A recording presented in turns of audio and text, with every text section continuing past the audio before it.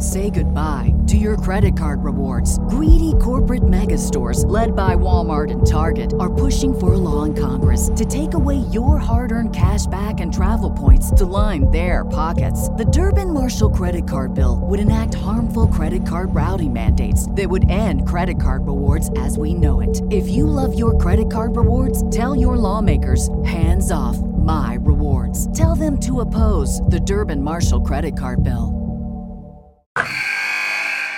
Wilson, you sent the game-winning email at the buzzer, avoiding a 4:55 meeting on everyone's calendar. How did you do it? I got a huge assist from Grammarly, an AI writing partner that helped me make my point. And it works everywhere I write. Summarizing a doc only took one click. When everyone uses Grammarly, everything just makes sense. Go to Grammarly.com/podcast to download it for free. That's Grammarly.com/podcast. Easier said, done. Middle call! Hey!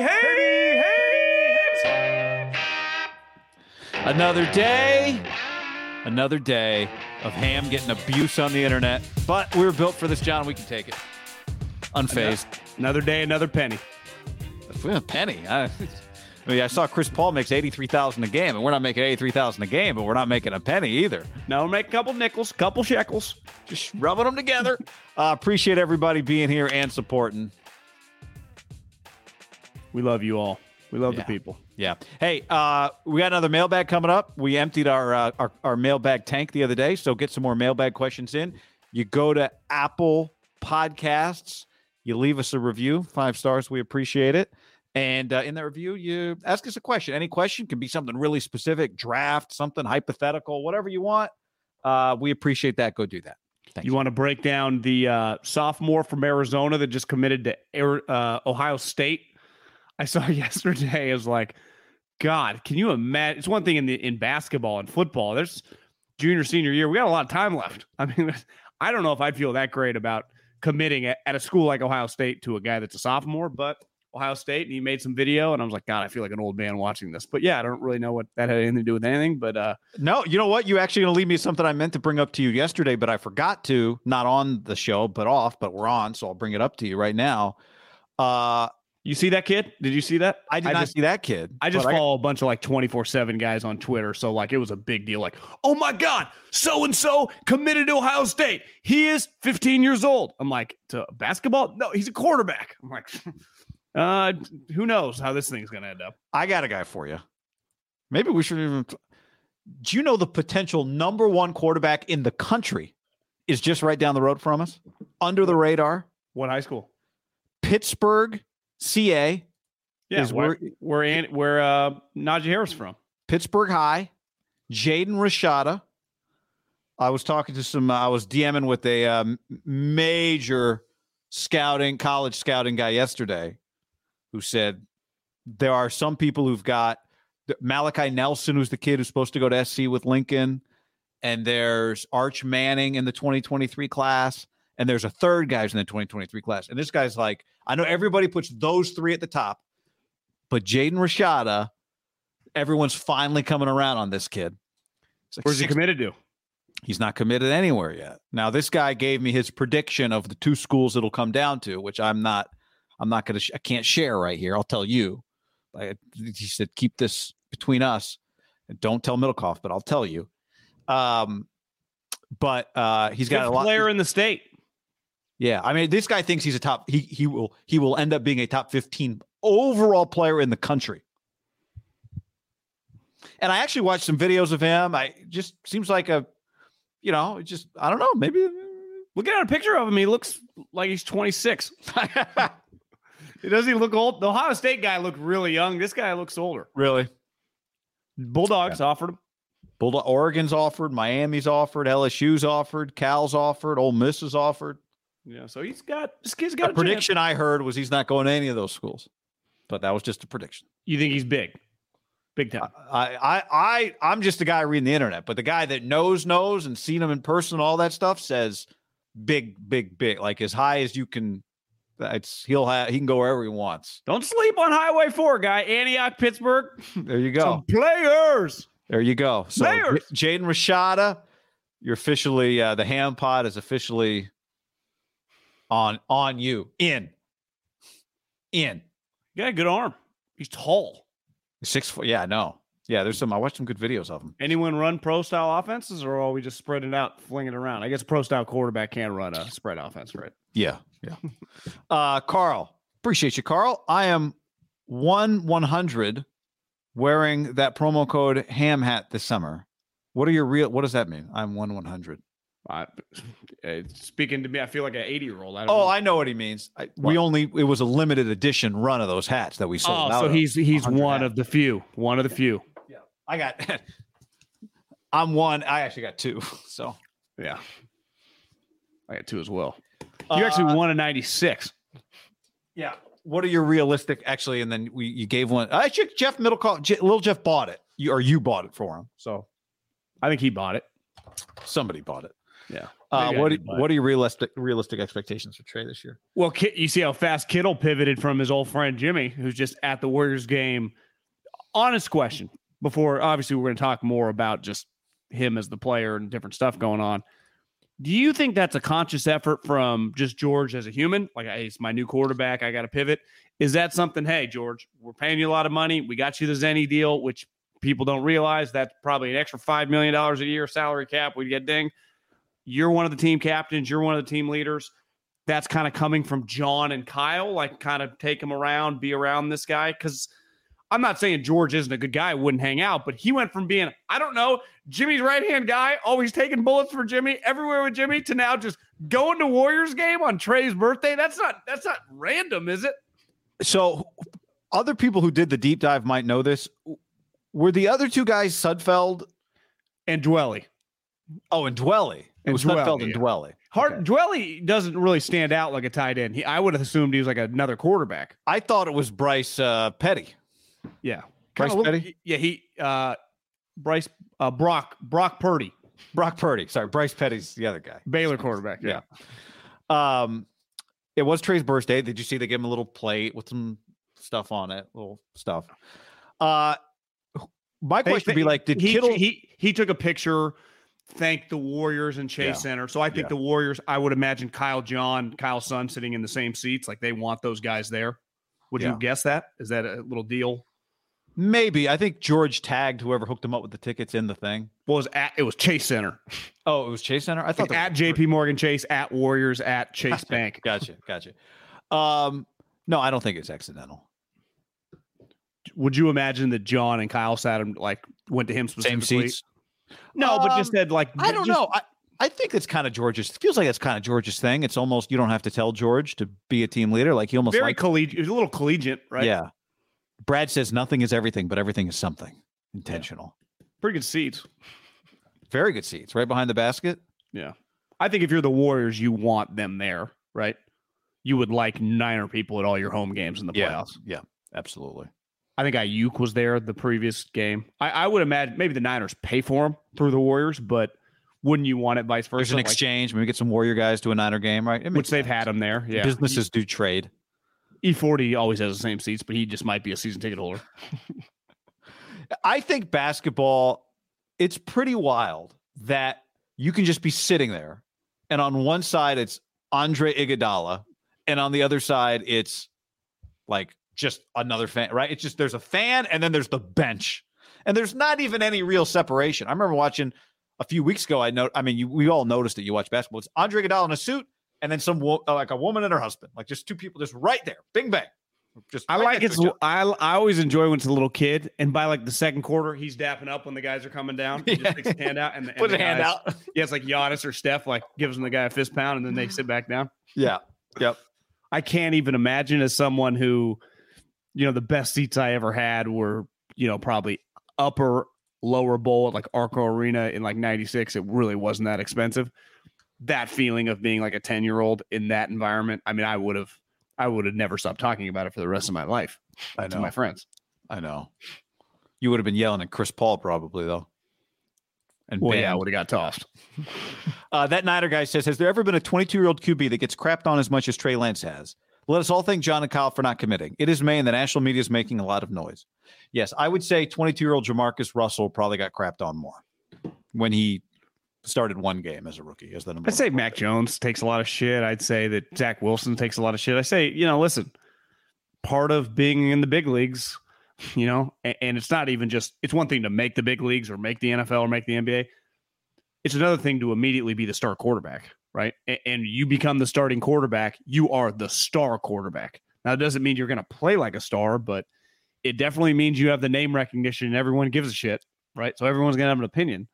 And until you prove you're Mahomes or Allen or Lamar, people are coming for you. People like to see people fail as much as people like to see people succeed, because most people, don't succeed necessarily in life. So I think it's an easy thing, especially with athletes, to kind of talk shit when guys suck. Yeah. I also think it just if your take is Trey's going to be really good, then the take is based on kind of having to wait to have your proof, right? It's harder to have truly that take for him specifically because no one really watched him. We got some fan scouts that watch YouTube, but there's a difference of when Mac Jones came out, people had watched him. When Tua came out, right? When Andrew Luck came out, everyone had an opinion if you're a football fan because you had watched the guy play. Yeah. Steph Curry was a rookie, right? You had watched him play at Davidson. It's easy to kind of shit on Trey because no one wants people are like, well, I remember when he took down South Dakota State 18, you guys, he ran fourth quarter. Also throwing it to, Trey Lance Jr. I think isn't his brother on the team? Here's the other Trey Lance's brother. I think he plays for North Dakota. His younger brother. Here's the other thing. If you bet against every quarterback that gets drafted, you'll be right more than you're wrong, right? Yeah. If you bet against quarterbacks, you are not playing the odds if you pick a guy that you like. Yeah. All right. We got so much to talk about. A lot. So let's get to it real quick. Thursday night, we will be live Thursday night, NFL schedule release show. Little nugget for you, John, doing a dive on I'll wait. I don't want to slow us down anymore. So I'll get to that coming up because we're going to hear something Richard Sherman say. But anyway, Thursday night, right here, YouTube channel. If you're listening to the podcast after the fact, YouTube channel, and we'll be diving into that. We also had this piece of news today. Tom Brady signed with Fox Sports for a 10-year, $375 million contract to begin as Kevin Burkhardt's analyst, whenever he retires, whatever that is. Pretty incredible, historic, twice as much as anybody's ever been paid in media. To be an NFL broadcaster, a remarkable deal for TV Tommy. Well, yeah, when you things haven't been going his way, eventually it shows you it's a good life lesson. You just keep swinging. Eventually the dam breaks. In all seriousness, I woke up this morning at 6:15 or whatever and saw, I think either a Wall Street Journal guy or the Sports Journal guy had just tweeted that he was going. And clearly they all got the information from the Fox earnings call or whatever, right? The CEO said that they had signed Tom Brady. And that was damn, it's a pretty good get. It was clear, not this year, whenever. Hell, people started making jokes in 7 years, or here's a picture of Kevin Burkhardt, and they'd show an 80-year-old. That was all funny. And then it gets leaked that he got $375 million. If you had told me, he signed 5 years, $100 million, just, test it out. But then you see the number, but then you start thinking about it. Honestly, it kind of makes some sense, right? You want to get access to me? Do you know what Tom Brady would make on the open market, just speaking to Apple or Coors Light or Ford? He's one of the great champions in the history of the world. And then you start thinking, who are his comps? To me, his two comps in American sports are Tiger Woods and Michael Jordan. They are so rich that they couldn't be bought for this. Tom would, honestly, it's kind of impressive. And again, nothing has happened, and this is not even guaranteed that he makes it there. That you could even buy Tom. I would have thought he was you could always buy Peyton. I didn't think you could always buy Tom. And it just goes back to Tom was retired for, 45 days. Absolutely despised retirement life, and now he's basically signed up for a job after a job that he's not even completely done with. I know. And it may be part of buying him to do this, paying him, is that it interests him and he might want to do it. But do you agree with that, though? Michael and Tiger they wouldn't be able to be bought in this situation. They do other things like Tom does, brand deals and speaking deals, Right, but right. to commit like this is a pretty big commitment when you're on his and their level, right? Yeah, I mean, I asked you before we started recording this, is Tom gonna last longer on this 10-year contract than John Gruden did on his in terms of really calling games? So it's hard to know exactly what truly the level of commitment from Tom is today. You don't think he's a guarantee that you don't think it's guaranteed that he at minimum calls a season of games? I don't think it's I think he does. I think he does. Let me just say that. But I can't. Contracts for you that are at least a year away from being fulfilled, to me, are just I don't quite know what to make of them. Now, the reason you would say yes, he fulfills the whole thing, is part of what was said on the deal is Brady will pair up with Kevin Burkhardt on the biggest NFL games. He will also serve as an ambassador for the sports network, taking part in promotional activities. So also he will work with Burkhardt on quote unquote the biggest NFL games. Does that mean Fox just has the biggest NFL games? Is that just a casual line? Or does that mean Tom will do like 7 games a year? Because when you say the biggest NFL games, are you saying we're Fox, this is just the number one crew, we get the biggest NFL games? That might be what he's saying. Or he might be saying, well, the biggest games are the games that Tom will do. See, I think the way the fans read it is like he's doing Giants Cowboys week 4. How do you read that? Well, Giants Cowboys would qualify. But hey, they get but Fox gets the 125, gets all the games all season. I get that. That may be what he's saying, but maybe he's not saying that. I have a hard time seeing Tom Brady doing 18 weeks of football, right, for the next decade. That's you interpret it, I think, differently than all of normal people that are just assuming he's going to just be doing the full slate of games like he's Joe Buck or Troy Aikman. I wonder. Tony Romo. I wonder if part of this deal is Tom. Here's the thing: if you think you might want to do this, if you say no, we're going to go like try and pay Sean Payton, and then the door will be closed because we're going to sign him to a 10-year contract. So if you think you want to do this, let's sign this deal. And then whenever we'll hold the spot for you, but you got to commit. We'll hold the spot, but you got to commit. Because if you don't commit, then we're going to go get Sean Payton or we're going to give Drew Brees, whatever. Derek Papa texted me today. He's like, who has the Super Bowl this year is Fox. If you were Fox, would you put Brady in the Super Bowl broadcast this year if he's not playing in the game? And my answer to that is yes. Yes, I would. To call the game. Now, you might put him in there as a third member of the booth, like with Greg Olsen, but this goes to they haven't announced that Greg Olsen's doing this. No, but whatever. Somebody's going to be doing it, right? Yeah. And that person, presumably, their question is going to be, so I'm just a placeholder for Tom. But the reason I said yes is this goes back to you asked me beforehand, before we started, like if Tom did a game, would that not be one of the highest rated games ever? And the answer is yes. But imagine if Tom's first game is the Super Bowl against, maybe it's a team he just played. Maybe it's 2 teams that he's played, right? Yeah. So that would feel like that's a splashy way to kind of start getting your money. Because you don't get the Super Bowl again for another 3 years.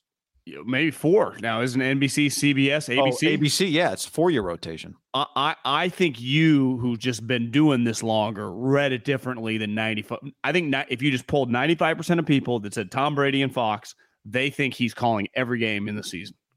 That's what they think. You don't think that's like the conventional wisdom out there of what just people saw the headline? I mean, you're asking me what I think people think. Yes, yeah. That's what I think people think. Well, and that might be right. I'm not saying it's not right. I didn't even think it until I read you that line just now. I didn't hear how he said it. Right. So I don't know if that could just mean Fox has the biggest games every week and Tom will be calling them. That could be what he's saying. Yeah. But he could also be saying, yeah, Tom, because when you say he'll also serve as an ambassador, he'll do some promotional activities. Well, I'm paying you $37 million. Well, but that makes sense. Like you said, what does it cost to get Tom to come talk to your company? If you're Tito, you want Tito Beverage wants Tom to come talk, and Devin from Tito's and Haberman and Middlecoff, we're all there in Austin together to watch Tom talk. What would he pay Tom for that appearance? Yeah. $1 million? More? I mean, for an hour. Yeah. Right? Yeah. I mean, like, so when it's like, hey, now you're our guy and we're just going to have an exclusive partnership agreement, now. Yeah, like, hey, Tom, once a month, you're going to go on our biggest show, which is Coward. And he's like, yeah, it's part of, we have some different stipulations like Troy used to do. But Troy probably had a little more juice to say, no, he wasn't making as much money. You pay a guy $37.5 million. Again, Tom can say no to stuff, but you do have access to the guy, right? Also, he's never made $37.5 million to play quarterback. Yeah, exactly. Now, part of that is his own doing, right? Like Eli Manning, Matt Stafford. He hasn't made as much as Drew Brees. Like, he chose to take less. In business, if you're Tom, like, I think part of this was eye-opening. Like, that's a lot of money for something that you don't really even know what he's committing to, even beside the games, right? Like, obviously, he costs more than Troy Aikman or Tony Romo, even though he's never cost a game. We agree there, right? Just in a vacuum. Like, if you want to get Tom Brady to call your games, the power that would be for Fox, he's worth more than those guys, right? Like, if you're Tom, the negotiating, if that's all I was going to do, you can't ever ask me to do Coward. You can't ever ask me, call me up for the draft. I'm just going to do your games and I'll do the playoffs. It would start at like $25 million probably, right? Yeah. If like, what's the going rate? Well, Troy Aikman's the best in the business, been doing this forever, is making 19. Tom's like, well, I'm Tom fucking Brady, 28. It's like, wow, Tom, okay. What if we put on another 10 and we get you for this, this, and this? And it could be we're going to do the next, another edition of there's going to be a Tom Brady documentary we put together that we'll partner with you on. Maybe we'll partner with you on a movie. You want to get creative? Like, you want to do some stuff? You want to have, why not this guy? How about the Tom Brady, like Gruden football camp? Like, you talk to the top 5 quarterbacks. Do you think how easy that would be to throw on like Fox Sports 1? Right. Tom Brady with the top 5 quarterbacks at 50 years old, sits down with CJ Stroud. Obviously, it would be in a couple years. Can you imagine how many people would pay attention to that? Right. And if you're Tom, like, that kind of gets his juices going too.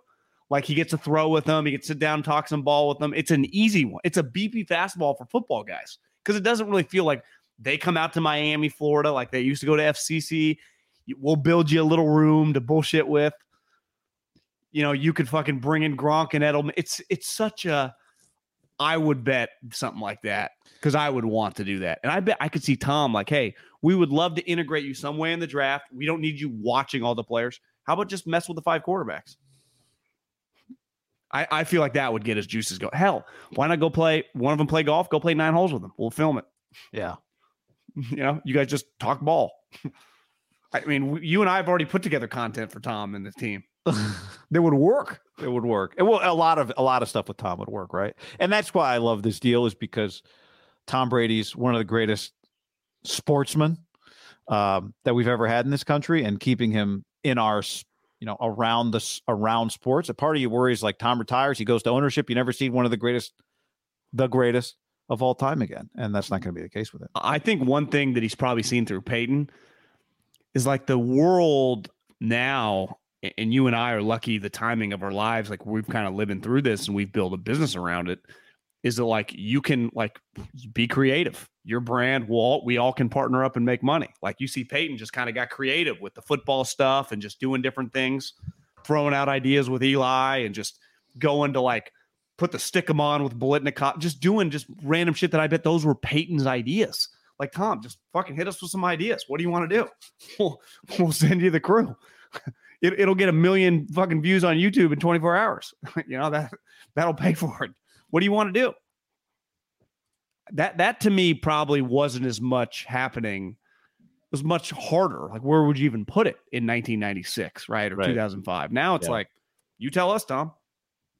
Yeah. I think the quarterback idea would not only work, again, if Tom was interested in it, I think it would be sweet.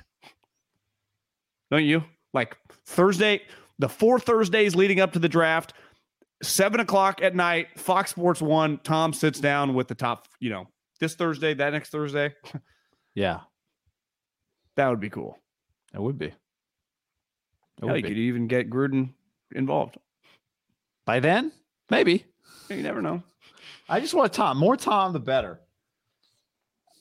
More Tom, the better. John, before we go on, let's tell the people about our friends at buckmason.com/ham. It's very easy. You go to buckmason.com/ham. And with anything that you order, with anything at all, you get a free t-shirt. Bam! Buckmason.com. Are you wearing Buck Mason right now? I'm wearing Buck Mason hoodie right now, actually. I'm wearing a Buck Mason hoodie as well. Buck Mason clothes, second to none. I can't recommend their hoodies. I mean, I wear the hoodie all the time. You wear the hoodie all the time. You can check our videos. It's confirmed. Yeah, I went over to Haberman's house for Cinco de Drinko, and he had the hoodie on. And we obviously own a lot of their T-shirts. We own a lot of their stuff because we don't just advertise. We live and wear and use the stuff that we advertise with. And listen, we don't just push Buck Mason because they're paying us. We actually use the product, wear the product, and can't recommend the product enough.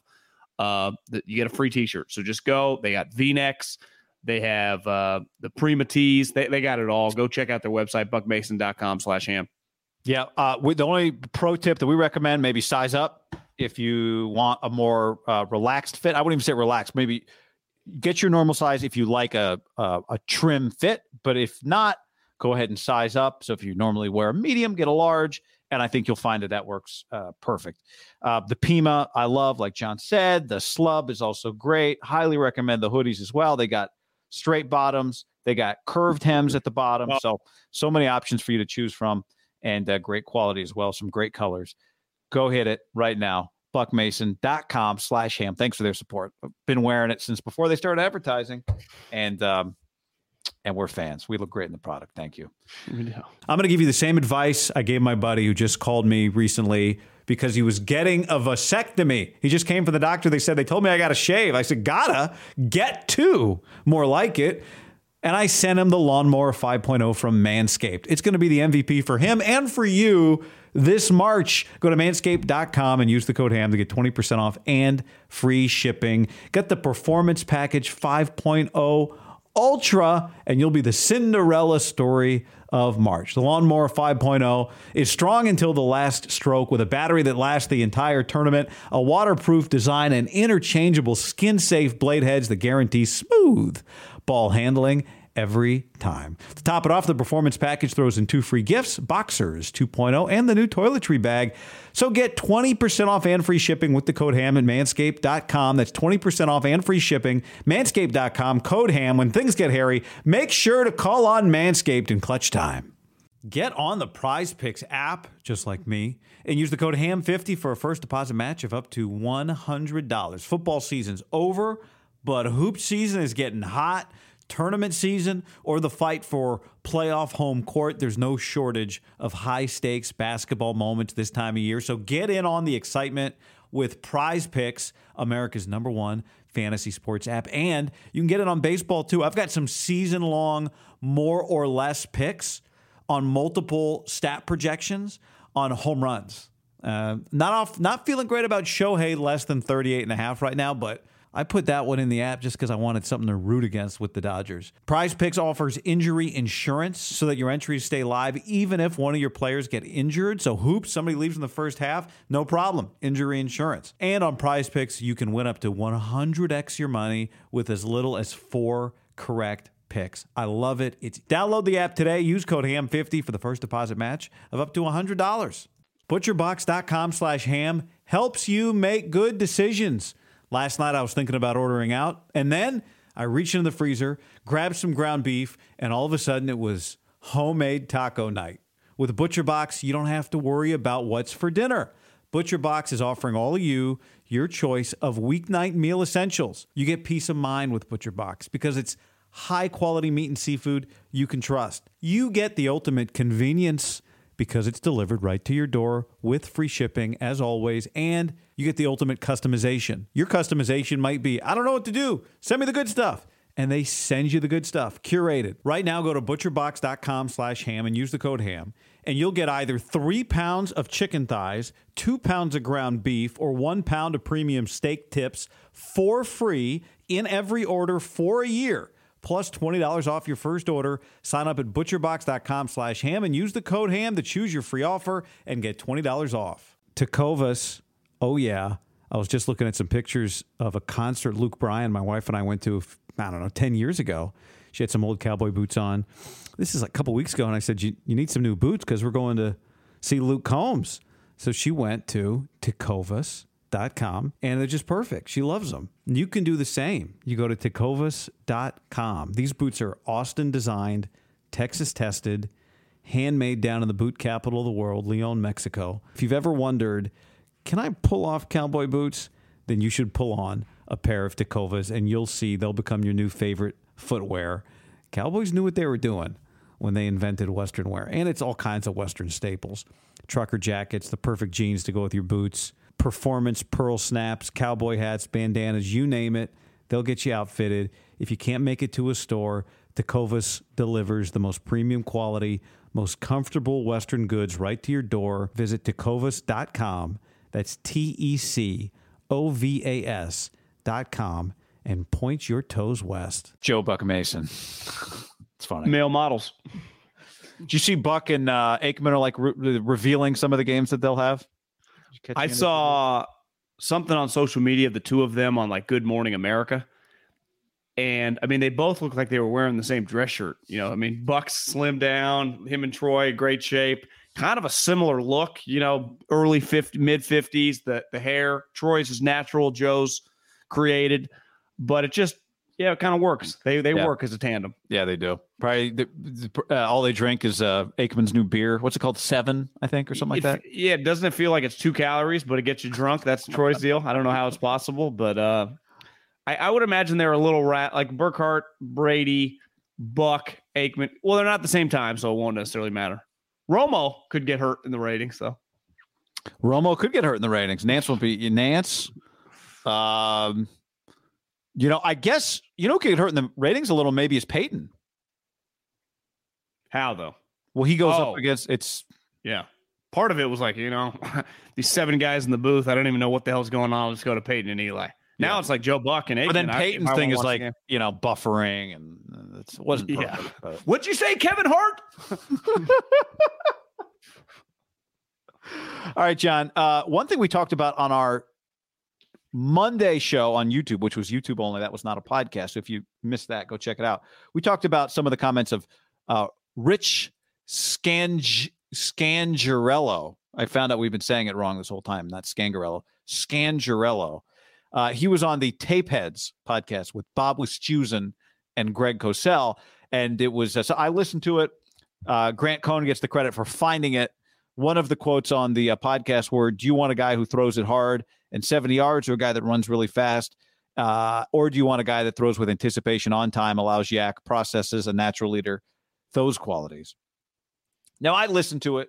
He was never directly necessarily talking about Trey Lance, but I mean, that's what we're talking about here. And so I think it's not a leap at all to reach the conclusion that he would have preferred Mac Jones to Trey Lance. Part of that is that he had 3 guys to rank. 2 of them fit the one category, and the other guy's the opposite, right? Justin Fields, Trey Lance, and Mac Jones. Yeah. Part of this too is that there has been in the John Lynch, Kyle Shanahan era, there have not been a lot of leaks that you could there have not been a lot of leaks, period. B, anything that comes out is hard to attach to those two. I would say on the internet streets in the last month, there've been a lot of smoke on a lot of people not connected to each other, DMing. I got a text the other day, Scangarello and Kyle did not get along. DMs from people. Scangarello played golf with this guy and told him he hates Trey. Scangarello, there's a lot. Scangarello talks to a lot of people. And again, I thought he was good on this podcast. At one point, they asked him about Trey Lance in the class, and he kind of skipped over Trey and went to Malik Willis. So, I think it's fair to say that there's a lot there. So we can talk about some of what he said, but I wanted to get this specific theory to you. Because I've been hammering this last year before the draft. There are a lot of reporters that said the Niners were going to draft Mac Jones, national reporters. And after they didn't, and you and I both predicted Trey Lance before the draft, after they didn't, all the guys that predicted that the Niners would draft Mac Jones got roasted for just making stuff up. And my take at that time, and I've maintained this, is that I didn't think all those guys got it wrong just coincidentally and out of nowhere. You thought it was the Mike Shanahan. Now we know it's Rich. I think Scangarello is the reason everybody thought it was. That's just a theory. I don't know that, but I think he's the reason. Maybe we'll get Albert Breer and Peter Schrager on the pod and guests and source guests. I think maybe we can connect those dots and say this is the reason. Well, here would be my question. Rich, and we talked about this yesterday. If we played this game in most draft rooms, you could find a position coach in half of them of maybe in the Jags. He wanted Aiden Hutchinson. Maybe the team that the Lions, their defensive line coach would have rather had Jordan Davis than Aiden Hutchinson. Maybe the corner that, it's like you could play this game. So what could he be telling all the reporters that put all their chips in the middle of the table, that he was the quarterback coach? He wasn't even the play caller, let alone the decision maker. Could he have just been lying to them that Kyle, or hoping that he could use them to pressure? Here's the other thing. You start doing this, eventually John and Kyle, who have a lot of juice, are going to ask Peter King or Schrager, like, where are you hearing this from? Right now, old school Big J's aren't going to ruin their source. No, can't do that. But it's kind of clear, like, where's this coming from, right? Because I think part of it, we thought it was the Shanahan family. Here's the irony. We think the way he's describing a quarterback is the way that Kyle thinks, right? Like this guy feels like from Kyle the way to look at quarterbacks. And then Kyle pivoted and this guy was left on an island of thinking the old school way because Kyle wants to go new school, which might be the case. But regardless what this guy thinks, why does it matter?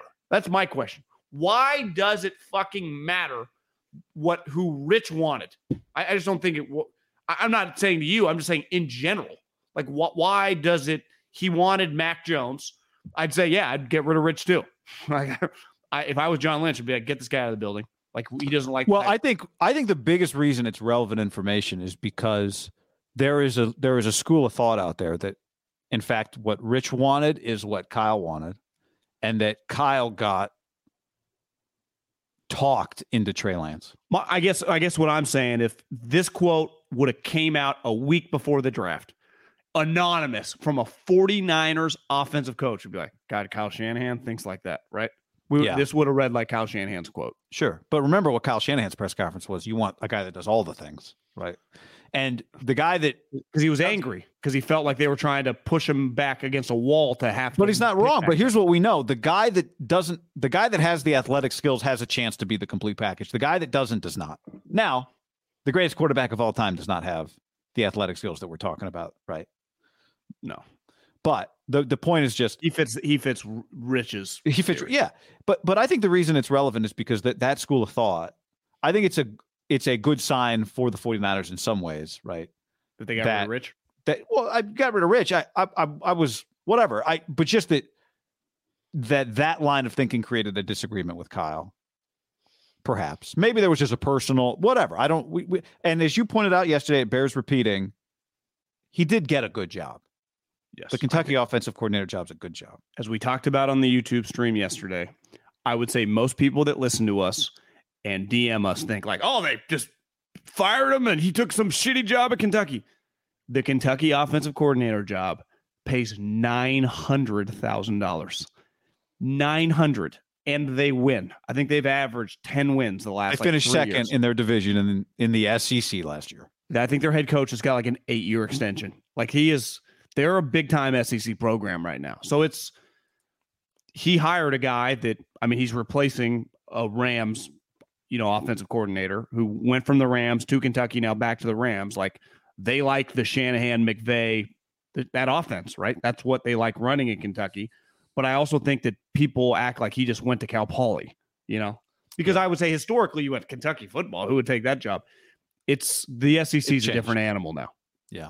Just turn on a random ESPNU Saturday afternoon and when SEC baseball's on, it looks like, Jesus Christ, there's 18,000 people there. One other thing he said, they asked him about small school guys, and they were like Josh Allen or Trey Lance or Malik Willis, and he talked about Josh Allen and Malik Willis and did not talk about Trey Lance. Maybe he just doesn't like Trey Lance, and which is okay if you just don't like the player. There's no I'm not in any way killing Rich Scangarello. He might be right. Yeah, he might be right. Right. We hate to say that, but I thought what was interesting was he talked about how much he loved Josh Allen coming out in the draft, and do you remember what draft that was for the 49ers? This got me thinking about this particular. It was the 2018 draft. McGlinchey? So that was They took McGlinchey? That was the McGlinchey draft. Yeah. Yeah. So They took that McGlinchey got picked at, do you remember what number? 9. And Josh was 7. Josh was 7. So the question is, you're saying Rich was on that staff, right? Rich was on that staff. Was he on that staff? But Jimmy was on the team then. Yeah. I just wanted to go down I played out the string of could you make the case the Niners should have traded, because that was not Buffalo's pick. It was Tampa's pick. And Buffalo did not have to trade that much. Buffalo traded 12 and 2 2s for 7 and a 7th. So to move up from 12 to 7, they traded 2 2s, which is not nothing. But to get your franchise quarterback, it's not trading 2 additional 1s. You think they would regret that trade? Is that the easiest trade that they'll ever make? The easiest trade they'll ever make. Okay. I guess okay, sorry. Let me just finish this because I think you could argue, well, what would the Niners have traded to get from 9 to 7? What do you think? At least a 2, maybe 2 2s, maybe a 2 and a 3. They didn't have 2 2s. So maybe they would have traded 44 and 70, which were Dante Pettis and Fred Warner. Or maybe they would have traded the 18 second and a 2019 the next year, 2 2s, right? And that would have been Deebo Samuel. So in any event, there was just a separate. I guess my overall take, though, is that like a position coach, every position coach in the league evaluates their position. Sometimes if you think the guy's good, you let him evaluate other offensive players or defensive players, depending on what side of the ball.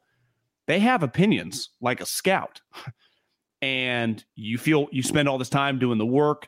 You end up getting to know them. You meet them at the combine. You may go to pro days. And you just develop, you like individuals and you don't like other ones. What's a little weird on this one, it's one thing not liking Trey the player. Maybe you think his arms, the loopy release. Like I could see, like, you just don't like running quarterbacks. You fall under the mold of what we thought Kyle was. But it feels like he doesn't like him personally, almost a little bit. Because here's the thing. He refused to say his name, right? Well, part of that might be like, I don't want to, like if I were going to defend him, I'd say anything I say with Trey Lance's name is in it. If I'm I don't want to kill the kid. Maybe he likes him. He doesn't want to criticize him. But he's already saying stuff that's getting, and he knows what's going to happen when he goes on. But if he were to say Trey Lance is not as smart as they think he is, or something like that. No, but my thing, what's weird is that if I don't like Guy Haberman, the player, and my team drafts Guy Haberman, well, then if I spend a year around him, even if I don't like you, the player, but it's like, God, I really like the guy, I would start rooting for you. I'd be like, I hope he improves. I'm going to coach him up. How do you spend a year around a guy who's the quarterback coach every single day? Those 2 guys, 3 guys. And it felt like him and Jimmy were getting along really well. Well, Rich would be sitting right there with a Diet Coke, bullshitting with him. A little weird. Maybe Trey found out early on this guy, because again, if I was Trey and I found out like this guy did not want to draft you, that could get out, which it's not like the players would know. So would Kyle tell him? I don't know. Feels like their relationship. You could just feel an energy from a person, right? They don't. Yeah, this guy didn't like me. Yeah, weird. I remember going to the combine when I realized I was going to get fired, and Chip Kelly would just not look at me. I'm like, this is kind of weird. No one would say a word. I'm like, I'm in trouble. Oh, I remember you telling me. I remember you telling me. You're in trouble. Yeah, I remember you telling me about that. Just like Rich. See ya. But he got a $900,000 job. I didn't. Not yet. Well. Brick by brick, John. All right. Chris Sims. We're going to hear some of what Richard Sherman said. We got a lot of stuff to hear. I want to play you 3 things that Chris Sims said on his podcast, Unbuttoned, with our buddy Ahmed Fareed. And the first thing, he's going to start by talking about last year, why his initial take was play Trey, and then he watched him play in the preseason and went, maybe he's not ready, but why his opinion is different now. People around the 49ers organization and training camp last year, or people around the Chargers 49ers practices during training camp last year, too many people got to see Trey Lance to go, it wasn't that good in practice. And there was too many things coming out of those to go, it's really raw. He's really far away. The throws are off target. The decisions are everywhere and all of that. I would say this. Shanahan said a few weeks ago that they think Trey Lance is going to start. He's ready. All right, he's ready. He is. I know they're going to play this dance if Jimmy G's there or not. Just go with it. You saw enough from him, and he's got some talents that can open up the field and make their offense every bit as dangerous. Now, is he going to be as consistent throwing the ball machine down the middle of the field? No, probably not. But I just think the Jimmy G situation brings more pressure on Trey Lance. It brings more pressure on Shanahan. And that's where I just don't understand. I guess I cut that off there, but that's where I just don't understand why they're dragging this out, or essentially is what he said. Yeah. I think in their mind, they're not necessarily dragging this out because he's not going to be around. Trey. I would say the only way that you would consider this dragging it out is if when training camp comes, Jimmy's also showing up. Then that to me would fall under. But what's happening this spring with Jimmy not being around and Trey going to be the starting quarterback, I'm going to give him a little bit of a pass. Not that they handled it well. I think we've all agreed that it did not go their favor. And even John admitted the moment that they came out with the getting surgery, like that screwed him. Even though they kind of knew that he might get surgery, is a weird deal. But regardless, Sims, I don't have that. Sims reiterated, like, yeah, it kind of snuck up on them that it turned that way. And John Lynch has kind of said that too. They clearly weren't on the same page there, which I don't blame Jimmy. Like I'm a huge, like that was Jimmy's leverage. Yeah, like Jimmy got hurt playing for you guys. Yep. But do you agree? Like if Jimmy's nowhere to be found when we go out to practice in the next couple weeks or a month or whenever the fuck they are, and Trey's taking all the reps and Jimmy's not there, like I don't. That's not factoring. Now, if Jimmy was there on the sideline, I would say that's immediately weird. But I would not expect him to be there. If Jimmy has showed up there, and even if he's rehabbing on the side, I would say that's immediately weird. Yeah, I think if you were the 49ers, you don't want him doing that. Yeah. I would say I'm assuming that he's not going to show up, which I think is fair to assume. What's not fair to assume, if you're not cutting him or trading him by the time July, whatever their report date is, 28th, and whenever they step on the field, let's say I'll just pick a date, July 31st. This is their first day on the field. If Jimmy Garoppolo is walking out there with Trey Lance, that's immediately a major drag out weird situation. And also could be a reflection then of Trey. Then we got all these other variables playing in. Like, did he have a rough spring? But I'm going to give them the benefit of the doubt's the wrong way to describe it. I'm just giving them the spring. It's Trey's team. Jimmy's rehabbing Chicago, Florida, wherever the hell he is. I separate those two things because, I mean, their star tight end's taking the guy to the Warriors game. A thought has occurred to me, too, of like, well, maybe he kind of knows he might not be ready. Right. Or that they're a good team, like you talked about in the Super Bowl window, right, where they go, damn, we still need a good backup quarterback. We need to have somebody like that. I don't want to sacrifice our team on, our young Trey Lance went down and hurt his knee, just like I saw him do in his first start last year, sure, right? And then you go, oh, crap. That would scare me if I'm him, too. And I'm sure that might be part of the process with Garoppolo as well in their thought, where they're just going, damn, I mean, he is a great backup option, even though he's $25 million. But again, you traded 3 first. I don't know why I'm cutting. These clips are getting cut off. I'm not blaming myself. But in any event, you heard most of it there. You traded 3 first-round picks for him. Like you would have lit up the producer at 14 in the radio. I would not have been able to handle that. And one more part. How many games do you think Jimmy Garoppolo starts for the 49ers next year? I'm going to say none. I'm going to go with none, and that at some point before training camp or around that time, they either release him or find some way to trade him. They're going to still have to pay a big portion of the contract or something. But I don't expect him to be there. I can't imagine that happening. 3 first-round picks to get a quarterback at pick number 3. Basically have pushed out the guy who took you to 2 NFC championships. I think one theme in everything he says is you are making Trey Lance's life harder if you keep Jimmy Garoppolo around, right? And what you have to weigh is the risk of Trey getting hurt and you needing Jimmy Garoppolo to win you football games for $25 million because you couldn't trade him for anything. Is that worth the trade-off? Yeah, I would say. And his conclusion's no, it's not. In a vacuum, every single human, including Kyle, including George Kittle, would agree. Could I get the player Jimmy Garoppolo to be the backup for Trey Lance? Everyone would agree that's a good thing. You would want the best backup humanly possible. Not really the way football works, right? Like part of it, I ran in a day at the gym, diehard Bills fan. And he was like, you see these schedules? I don't know what's going on. When's this? They're already leaking. And I kind of explained it to him, like how it's slowly to Thursday. He's like, we're going to start getting all the primetime games. I'm like, yeah, you guys now get maxed out primetime games. Part of Josh Allen. He loves Josh Allen. But if Josh Allen goes down their season's over. If Mahomes goes down, their season's over. When Russell Wilson hurt his mallet finger, they were screwed for 4 games or whatever. That's part of football. Like, it's just, you're all in on Trey Lance. So yeah, if Trey Lance gets hurt, that's a problem. And you'd say on the short sample size, he went 2.5 games and he got injured in one of them. But like, I go back to, you can't have Jimmy around, even though in theory you'd love to have him in the backup. And the old school Greg Papa in the 90s, you can do that, but you can't do that now.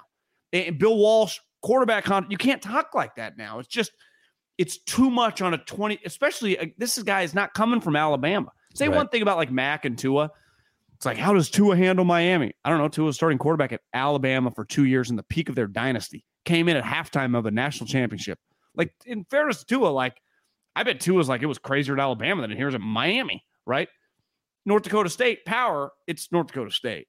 So I just think you got to get rid of them, even though in theory, if you get them to take a pay cut and still name Trey the starter, cook the books, that does make sense football-wise. It doesn't make sense personality-wise. And it would be a circus guy, because if you were at Levi Stadium, let's say the Niners are 2-2, and whoever let's just pick a team. They're playing the 5th game. They're playing the Commanders. And all of a sudden, they're 2-2, playing the Commanders week 5. And you're like, what is this team kind of like last year? What's going on? 10-10 at half, and Trey's thrown 2 picks. And Jimmy's the backup. What if you're like, fuck it, throw Jimmy in? What are we doing? That would have, and it would make, no one would ever say throw Sudfeld in or throw Brock Purdy in. You know what could happen really quickly is you get that from fans too. Like everyone who wanted that's what I'm saying. You and I are sitting in the stands. We'd start chanting, Jimmy. What? How would they not? Yeah. Yep. Well, the number one priority in any year is to win a championship, but truly the number one priority for the 49ers is to give Trey Lance every piece of support and opportunity to become a franchise quarterback, given what they paid for him, right? That's the number one thing. That is everything they do. The first thing they have to think of is this good or bad for Trey Lance? Now, well, let's just say this. They had done that trade and they had made the NFC Championship last year, but instead of the way they made it, Jimmy had been a Pro Bowler and had thrown like 40 touchdowns and 10 picks. If you told me they're going to roll back with Jimmy, I'd have no problem. Like, yeah, I mean, it's like you got that inspired that great Jimmy. But what happened was Jimmy was just Jimmy. And it was like, oh, this is still not great. So it's been very, very easy for it to be like, yeah, we don't give a shit about Jordan Love. Because Aaron Rodgers turned back into, or even you could argue, had the greatest 2 seasons of his career. Like, you just watch him, you're like, has this guy perfected football? And it worked out perfectly for them. Did they fuck up the pick? Of course they did. If they could redo it, would they take Brandon Ayuk or something? Yes. But the result of the way it played out worked out pretty perfectly for them, right? They won however many games in 2 years. He won back-to-back MVPs, and they hosted playoff games. Now, they lost in the playoff games, but if you just said, hey, both years you're going to get home playoff games, and you're going to get your shot, you're going to be the ones, they would take that in a heartbeat. And ultimately, the 49ers would have wanted what's best for the 49ers. And in this case, they just found out, like, Jimmy's just Jimmy. Now, I think one thing we learned about him, and this is where I think he gets a lot of credit around the league, that like Baker and some of these guys are getting crushed. I think we learned a lot about his character, right? I mean, truly, like, he's a pretty high level guy to just be able to handle the situation. And two, like, his toughness, I think I assumed he was tough. Just, you got to be tough to play in the NFL. Tough. He's pretty tough, right? Like, he can. And it was called into question a little bit when he ended the season before, sitting in the booth. I'm probably guilty because I questioned, like, what's his deal? His toughness was clearly he was in a lot of pain, right? And he had multiple injuries. I mean, he got injured protecting another injury. Yeah. For a team that he knows. Now they're paying him a lot of money, but he knows, like, he's not long for the job. So he earned a lot of respect, I think, with a lot of people, right? Yes. Yep. But at the end of the day, him as a player, he's just not good enough, right? Look, almost every team that has won a championship, almost every team, not every team, but almost every team that's won a championship we could count probably on 2 hands, maybe 4 hands, the moments that could have cost them a championship. And on the other side of that coin, when you almost win, like the Niners, you could easily make the case we were so close twice with Jimmy. So how can you argue that Jimmy shouldn't be the quarterback when we got so close twice with him? And the part of that argument is, well, yeah, but you almost were not in the position you were in, right? several things could have kept you from even getting to the NFC Championship game this year. Other things could have kept you from getting to the Super Bowl 2 years prior. I mean, honestly, it could have been it could have been 30-0 at halftime of the Rams Week 18 game. That's what it felt like. Yeah, and the Packers game could have been a very different game. So now, not that the Packers were great. You're right. The Rams game is different. But sometimes don't make the mistake of thinking because you got the correct end result that your process was right. Don't get blinded by your success, and don't overvalue. I guess sometimes it's don't get blinded by the failures too. Sometimes coaches would say that, like, I see this guy every day. I know his numbers aren't good, but I'm telling you, he's going to be a good player. It works both ways. And I think what you said about Jimmy is you're not talking about Trey Lance replacing one of the all-time great quarterbacks in your franchise. What you're going to find out, though, Guy, is that 2 years ago when they went 6-10, they lost all the injuries. Did they overreact to that and make a trade for Trey Lance? Like, we don't have the information, and they might have. Because ultimately, like, they could have rolled back with Jimmy. This season would have been relatively the same. And maybe they could have ended it with Matt Ryan, right? I mean, the Colts have just slow played it, and they've ended up with Rivers and Matt Ryan. Now, they've also hit some bumps in the road, but you just – I admire, and I think always the way to be is to kind of foot on the pedal, not foot on the brake. And I think they made the right move and the right mindset, and it was a unique quarterback draft. But they're not guaranteed to be right? No, I mean, they've made multiple decisions. Jimmy Garoppolo's not our franchise quarterback. It's one decision. Then they had to make another decision, which was choosing between these other guys. Well, choosing to actually be aggressive for that draft, right? They could have also had a conversation about Matt Ryan or whatever. Yeah, and the problem for them was going to be, right, like the quarterbacks that became available, I think would have been very difficult for them to do the Deshaun thing, right, in the midst of his controversy. Well, they tried to get Stafford, couldn't get him. That would have been very correct of a decision. That would have been correct. And then you think about this offseason, Russell is a no-fly zone, right? Seattle in a million years would never do that. I think Rodgers, let's say the Jimmy situation had played out, but Trey wasn't on the market, and the Niners were like, we're in the quarterback market, like who's available? And Rodgers was like going to Denver. I think Rodgers might have pushed for it, but I'd have a hard time even if the Niners would have offered 3 first-round picks that the Packers would have done that deal. Right? Could you envision a scenario where the Packers trade him to retire then, Aaron? We're not trading him to the 49ers. I don't think you could do that if you're Gutekunst. I mean, ultimately, if you were convinced Aaron wasn't going to show up, it'd be malpractice not to take 3 1s for a guy who wasn't going to show up, right? I think it would have to get very, very ugly. I think it would have been tough. Yeah. I have still to retire almost. If you told me Gutekunst dropped to fire me before I trade him to the 49ers, I think I'm not going to be the guy. Yeah. It used to happen more in like the 80s and 90s. He's making too much. Like, it's one thing when you were making like $100,000, like 93 to be a GM. It's another thing when you're making like $3.5 million. You're like, yeah, we don't have a choice. And then you just put it on Aaron. But I still have a hard time envisioning that. But I do think Matt Ryan would have been their quarterback. Don't you? I think Matt Ryan, if they had not done the Trey Lance and just ridden with Jimmy Garoppolo, and now Jimmy was coming off a shoulder, I think you could argue Jimmy would just be the quarterback. But yeah, the Matt Ryan thing. If you gave Kyle right now, I don't know the answer to this. Only he truly does. If you get a do-over and just reverse it, get the picks back, and have Jimmy last year with Sudfeld or some Tyrod Taylor or some other random backup, and then have just lasted this year with your picks and then acquired Matt Ryan instead of having Trey Lance about to take over, what would you rather do? I wonder if he would say Matt Ryan. I wonder that too. I don't know. Because he has looked a little older. It's very dependent on how much he likes Trey Lance, right? If he really loves Trey Lance, then he wouldn't do that deal. And we just don't quite know yet how he feels. Yep. We don't really know. I think we're really going to get some sort of feel over the next month, right? Of just him talking, Trey talking, the players talking. And it's going to lean positive, but just this is I would say a very, very intriguing OTAs of just the vibe.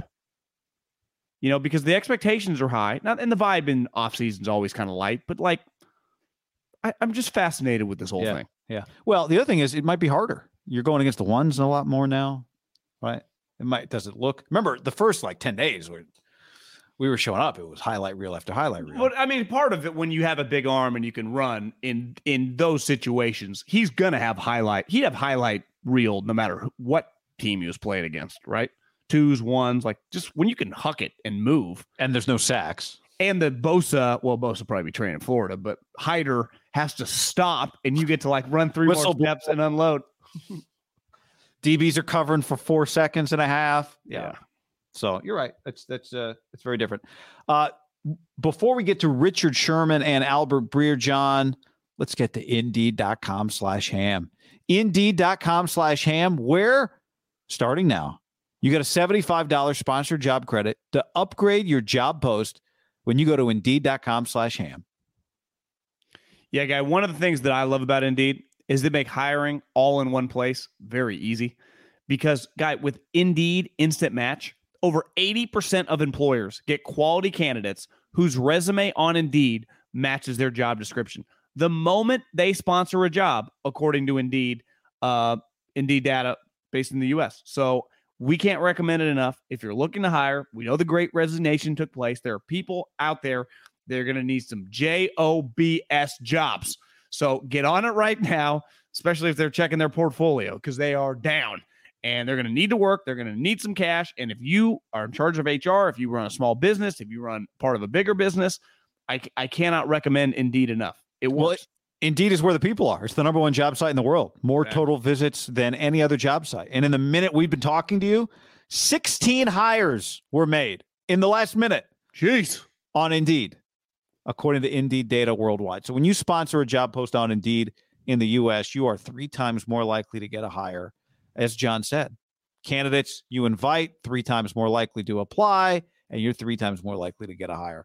So right now, go to Indeed, the only job site where you only pay for the applicants that meet your must-have requirements. Start hiring at Indeed now. Get a $75 sponsored job credit to upgrade your job post at Indeed.com/ham. Offers good for a limited time. Claim your $75 job post credit at Indeed.com/ham. Indeed.com/ham. Terms and conditions apply. Pay per qualified applicant. Not available for all users. If you need to hire, you need Indeed. Can I tell you about my friends? Very, very good friends. And mainly because I've been using this app for a long time. Game Time. They are the best ticket app I've ever used. You shouldn't have to worry when you buy tickets to your next big event. You want to go to a concert? You want to go watch Steph Curry and Klay Thompson and Draymond make a little playoff run? Well, that's where you use Game Time. You just download the app on your smartphone, and you can search any event, concerts, comedy shows, games, pro and college.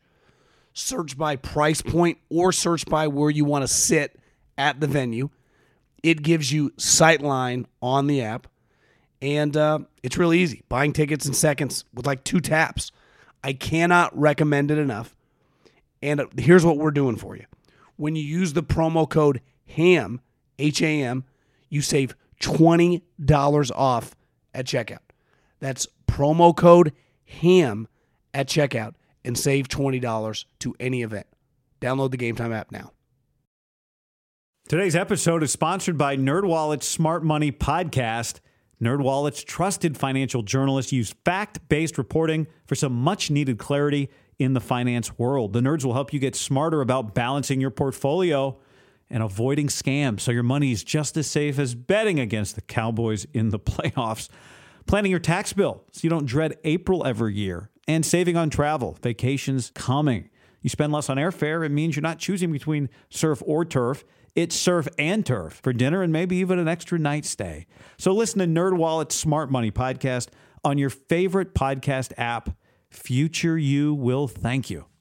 Say goodbye to your credit card rewards. Greedy corporate mega stores, led by Walmart and Target, are pushing for a law in Congress to take away your hard-earned cash back and travel points to line their pockets. The Durbin-Marshall credit card bill would enact harmful credit card routing mandates that would end credit card rewards as we know it. If you love your credit card rewards, tell your lawmakers, hands off my rewards. Tell them to oppose the Durbin-Marshall credit card bill. What's the easiest choice you can make? Window instead of middle seat? Picking a vendor who sends a great gift basket? outsourcing business tasks you hate? What about selling with Shopify? Whether you're selling a little or a lot, Shopify helps you do your thing, however you cha-ching. Shopify is the global commerce platform that helps you sell at every stage of your business. From the launch your online shop stage to the first real-life store stage, all the way to the did we just hit a million orders stage. Shopify's there to help you grow. Whether you're selling scented soap or offering outdoor outfits, Shopify helps you sell. Wherever and whatever you're selling, Shopify's got you covered. Sign up for a $1 per month trial period at shopify.com/try. Go to shopify.com/try now to grow your business, no matter what stage you're in. Shopify.com/try. Damn right. Just saw it was when you were talking, I peeked at Twitter. Looks like John Morant's probably out for the playoffs. Bye-bye, Memphis. You know what I missed watching that game on Monday night was all of Ian Eagle's jaw phrases. He's got, I hadn't really been paying attention. Last night was the first one I really watched the sound. He does it a lot. What, like plays on words? Yeah. Is that his thing? He's very clever. Yes, he's got a lot. I mean, he was every single sweet layup he had. It was he's got a lot of stuff that he just shoots a bullet, and he's got like 20 bullets, maybe more. Yeah, him and Jim Jackson's pretty good little combo. It is a good combo. That's just like a high level NBA announcing crew. Yeah, because there are clearly not some high level ones. There are some not high level. I'm not a huge Stan Van Gundy guy, but he's not terrible. I'll give him that. Like he knows the game. Yeah. All right. I want to let's see. What do I don't know what order I have these in. So let's just try one and we'll see. Maybe this is Sherman. Maybe this is Breer. New Amazon employee. Who's that? Well, you see, Sherman's talking to Amazon. He's talking. Well, yeah, that's every report right now. So everybody's talking. Well, at 375, his rate just went up. Let's actually go with Sherman. I played Breer there for a second, but let's go Richard Sherman from his podcast, the Richard Sherman podcast. And let me rephrase. The question was about, will Jimmy Garoppolo be around?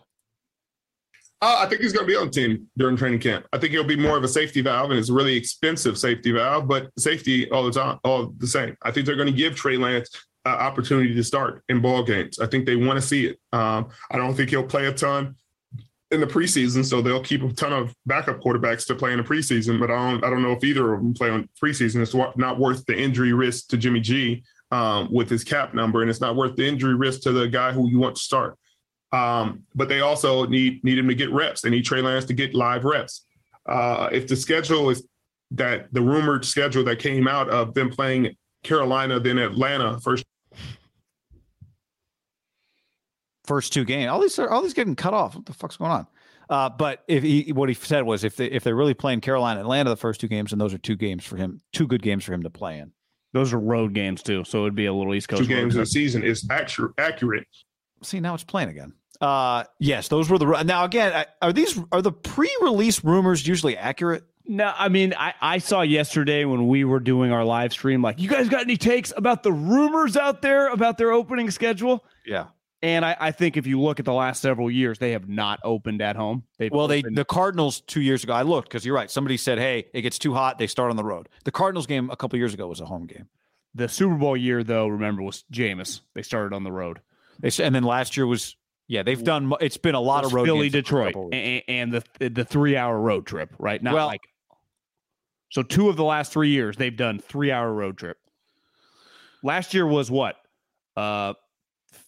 Detroit and Philly back-to-back? Yeah. So this year, the rumor would be pretty similar in a Carolina, Atlanta back-to-back, which you and I had hammered home, Seattle at home. I don't know if you could be that mad at Carolina, Atlanta opening. Right? You wouldn't be that mad. You don't love the time zone part of it, but you wouldn't go out mad. early. I mean, if that part's true, get out the road trip early too. Just get it out. I checked today. I went to the internet and I just typed Levi Stadium concerts.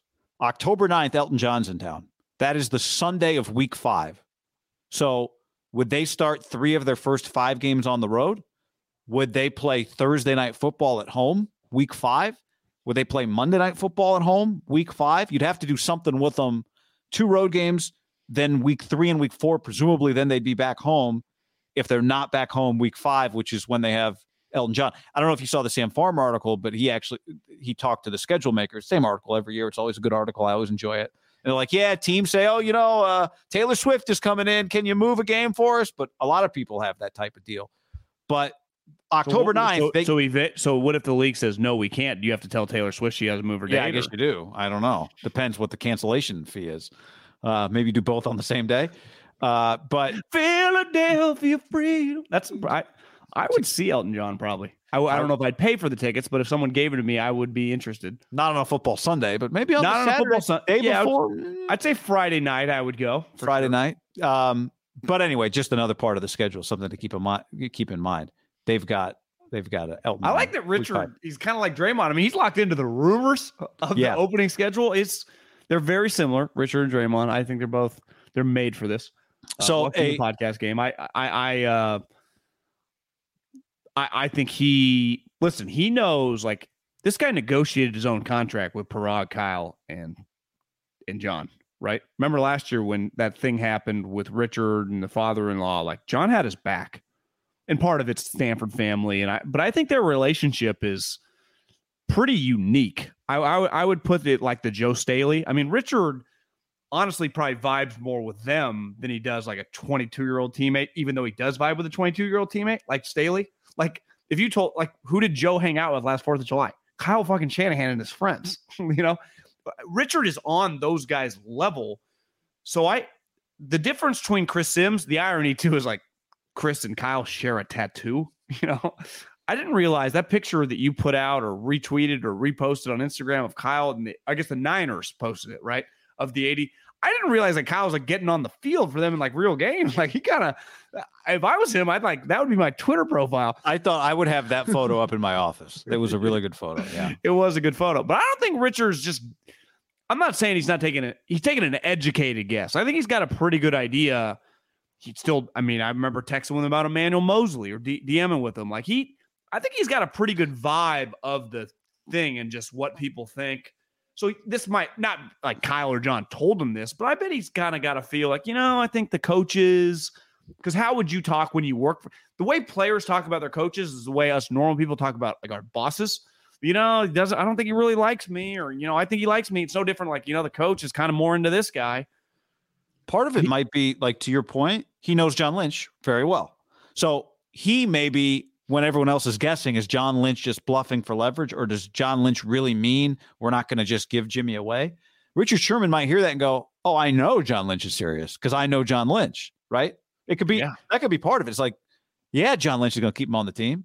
And I know Kyle Shanahan. Kyle Shanahan doesn't want to just get rid of a quarterback that he knows he can win with. Wouldn't you say, too? It might be very simple in Richard's mind. Like, they got a quarterback other people aren't going to just trade for him, and they know they can win with him. Why wouldn't they keep him around? Wouldn't you say an underrated part about the way we talk about Richard's relationship with the Niners?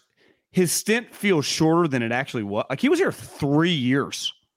That's not a season, right? You're with 3 years with someone. You get pretty tight with the operation and the organization. Yeah, it Plus, feels like rehabbed. Doesn't it feel like it was shorter than it actually was? Partly because he was injured. Remember, we showed up. He was hurt. Remember, or I guess he wasn't participating, and he was acting much more like a coach than a player. And then he was injured at the end. It feels like he really just played the one season. Seems like he has a better relationship with the Niners than he does with the Seahawks. Yes. What feels like, well, and I was going to put Earl in the crew, but you see, like, Earl's on the run. Yeah, I did see that. It's kind of sad, but it's now ended, pretty poorly for two guys that immediately had top teams interested in them, right? Like, I think who Richard's just all-pro Niners, and then the Bucks signed him. Bobby Wagner, free agent. Who wants him? Ravens, Niners, Rams. It's like their players aren't like, who wants this guy? Oh, the Texans just signed Rex Burkhead. It's need like, a body. Yes, that ain't the thing. It's just he had to sign with the Lions. Yep. So Pete, I got Pete a little red flagged on just the way. And I'm bad at breakups too. I'm bad at endings and saying goodbye. But Pete's really terrible at it with like his star players, which is a little weird, isn't it? My experience, you're actually not that different from Pete in your goodbyes. You just disappear. The Irish goodbye. Yeah, but it's to me, I'm a big believer. Like you're not just having some cocktails or whatever. It's a little different than like if you're at a party. Yeah. If you're at mom, right. You've never left a one-on-one. I've never been sitting there with you and then you were gone. But like I've been to a party or two, where Middlecoff's just gone. Like where'd Middlecoff go? Went home. Fine move. Found somebody. Day drinker, not a night drinker. Yeah, I understand. If you want to hear it on Richard Sherman's podcast, you can go check it out. He talks a little more about the Niners there. He hosted by himself. He's got his friend of the guy? show who chimes in and bounces some questions off him and that kind of thing. Yeah. I forget the guy's name. Got a really good voice. Do you agree that like him and Draymond are very, very similar in just terms of like their avenue in their sport and just how they're unique personalities, but also just their name recognition, and they bring an element of credibility, but they're not cookie cutters. Like Richard's going to say what he believes. Draymond's just going to say what he believes, but they're actually, I would say both. Richard is probably less controversial than I think people assume. Like he just talks pretty normal. I think Draymond kind of picks his spots and does it, where Richard really is just talking much closely. Like if he just breaks things down like a GM would or something. Yeah. I think Mitch Eisenstein is the guy. But I think what's similar about them is the sports world came to really know them from like the way they act on the field, right? Like quote outburst. And then when you hear them talk, you go, oh, this is a really well-rounded person with, a lot of insight. And I think they're very similar in that way, in that they like introduce themselves to the world in one particular way, right? Richards was on the biggest stage, was the biggest moment was the interview he did with Aaron. Right. Yeah. Aaron Andrews. As he just made the biggest play of the game.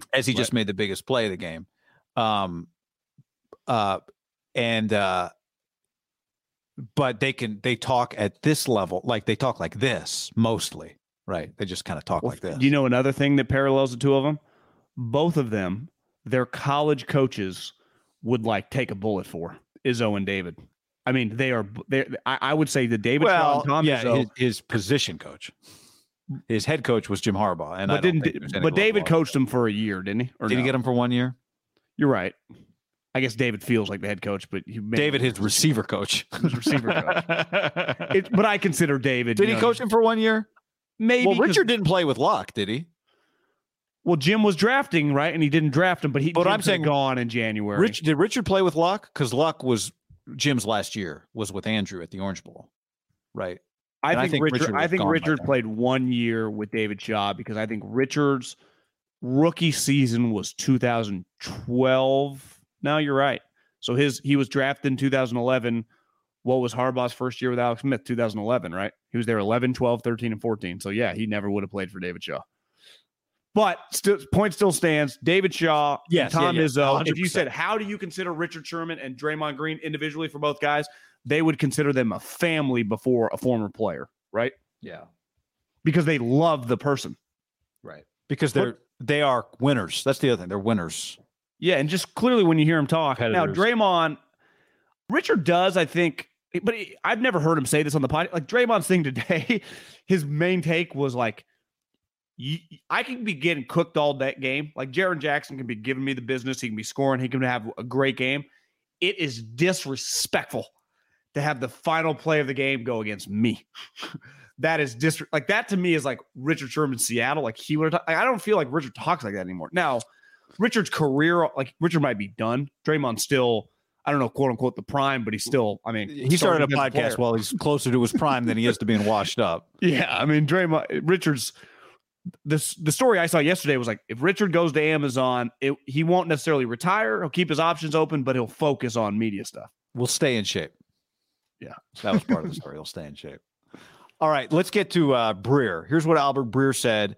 Breer was making a comment to Rich Eisen. This is from Rich Eisen's show. And he said something like about Debo along the lines of, Debo and presumably Trey Lance. And Eisen stopped him and said, what do you mean presumably? Why is everybody talking about Trey Lance that way instead of just saying Trey Lance is the quarterback? This is what Albert Breer said. My belief is that they feel confident they can put Trey Lance out there, right, and he can start. Can he run Kyle Shanahan's offense, the full breadth of Kyle Shanahan's offense? That's the question. And then it's how much, if he can't run the whole thing, how much do they have to adjust? And remember, like Kyle went through that with, Robert Griffin III all those years ago in Washington when they basically imported the Baylor offense and he won Rookie of the Year. So it's not like Kyle can't do that, so I think that there's going to be that kind of push and pull and building an offense. And that's why I think that it's important to kind of gain clarity through the spring, because you might be building an offense that looks a little bit different to make it work for Trey Lance so he can grow through it and grow through, the process that every young quarterback goes through.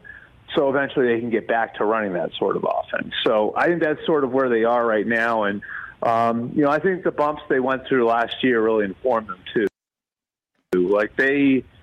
I could tell you, when they got back from their summer break, they were blown away by the progress that Trey Lance had made.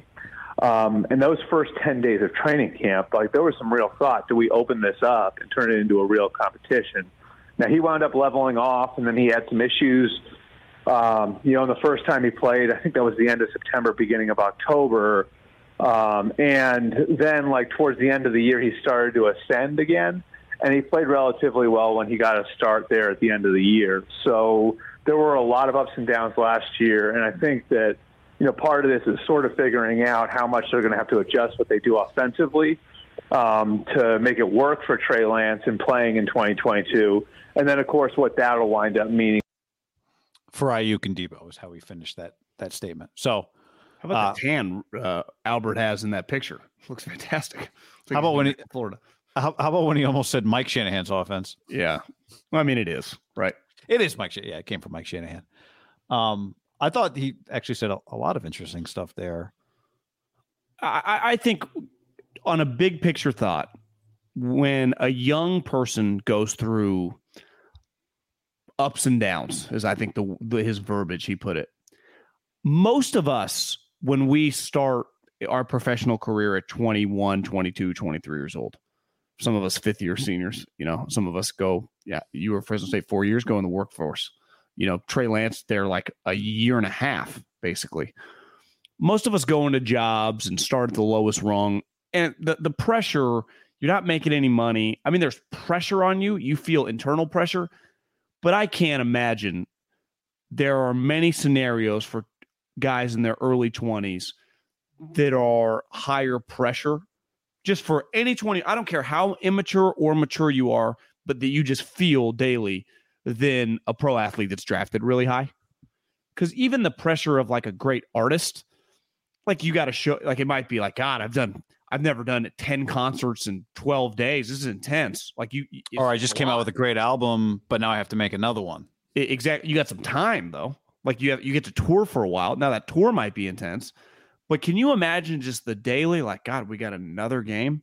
God, we got another game. God, we got another practice. God, Kyle's in my ass again. God, we've got a new wrinkle. God, this guy wants to talk to me. God, the camera's here. It is, I think we can be, and I'm guilty as anybody, I think too hard. And part of it is just the pressure. That's just the nature that comes along with getting drafted. It's very, very difficult. And I do think he got lucky in the sense of if I was going to defend Zach Wilson, Trevor Lawrence, or just they had no choice. They had to sink, swim, and most of them were on the shittiest of shitty teams. Trey ultimately got to kind of learn ups and downs while not really playing, right? Yeah. I mean, look at Mac Jones. Mac got worse as the season went on. It's very, very difficult. It's why so many guys get a lot better as they're able to sustain success, older players. No different than the older you get at whatever job you have, you should get better because everything's easier. Your understanding of everything, you become more efficient in the things that you might not have been, and you're able to improve on whatever your weakness was on certain things. So I think sometimes that we make a really big deal of a young player had struggles, and it becomes a big deal when a guy's a high pick. It just becomes talked about, right? It's why you honestly never want to, if it turns out Zach Wilson, the offense was over his head the first couple, you would never want that to get out, because then that would be a huge story. Then he'd really be swimming. You do try to protect your young assets, right? Because you're paying them a ton of money. You've invested the farm in these guys.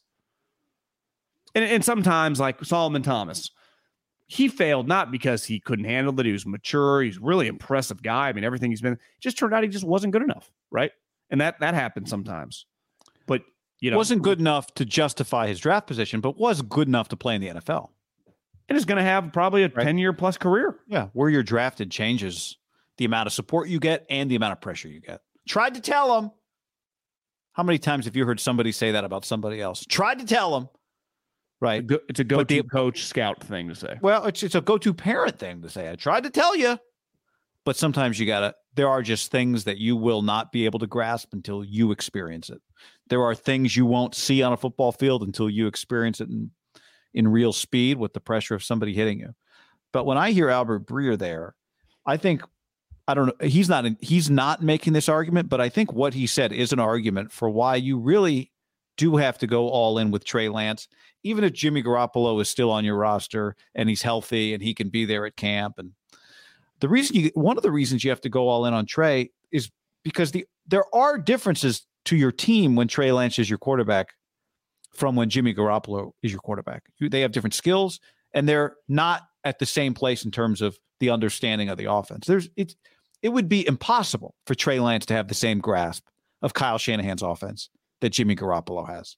Jimmy Garoppolo has played how many snaps in this offense? Multiple games and big games and pressure games and different types of games where we rely on our defense, games where we have to throw the ball more, games where we're on the road, and now we're using a silent count. He'd been the starting quarterback in a Super Bowl. So, yeah, the idea that, he doesn't know all the offense that Jimmy knows yet, of course not. And, unless you want to wait 3 years for him to conceptually get it all, even then, you still haven't actually put it into execution in real practice. When I say practice, I mean actually doing it, not practice. Yeah, I mean games. I know what you mean. You still haven't done that yet. So I think there really is an argument to be made here that you can't go in with one toe on Trey Lance this year. You can't go in with a safety net being Jimmy Garoppolo. Let's go in 80% with Trey, but Jimmy's always back there, because you have potentially a new center, potentially a new right guard, potentially a backup running back that's a rookie in Ty Davis-Price. Guy, did you know that he played as a true freshman for the LSU team and had 7 I think it was 6 or 8 touchdowns. Wow. He was the backup running back on that team as a true freshman on one of the greatest offenses ever. I love that stat. That's a great stat. He was like Clyde's third stringer or backup. He wasn't Clyde's backup. I don't know if he was the true backup, but he was productive. He played for them that season. Yeah. As a 18-year-old kid. So if you have Jimmy Garoppolo, some safety net, that means that Ty Davis-Price got to learn something different, because your offense is not the same with Jimmy Garoppolo. No. Right. And it's your not offense the is just the same as what it's been, right? Your offense is the same as what it's been, and Deebo Samuel knows that offense, but Deebo Samuel doesn't have all the Trey Lance stuff down necessarily. How could he? Trey Lance was the backup quarterback last year. They played a little together. Well, at least he'll be around the next month to learn it all.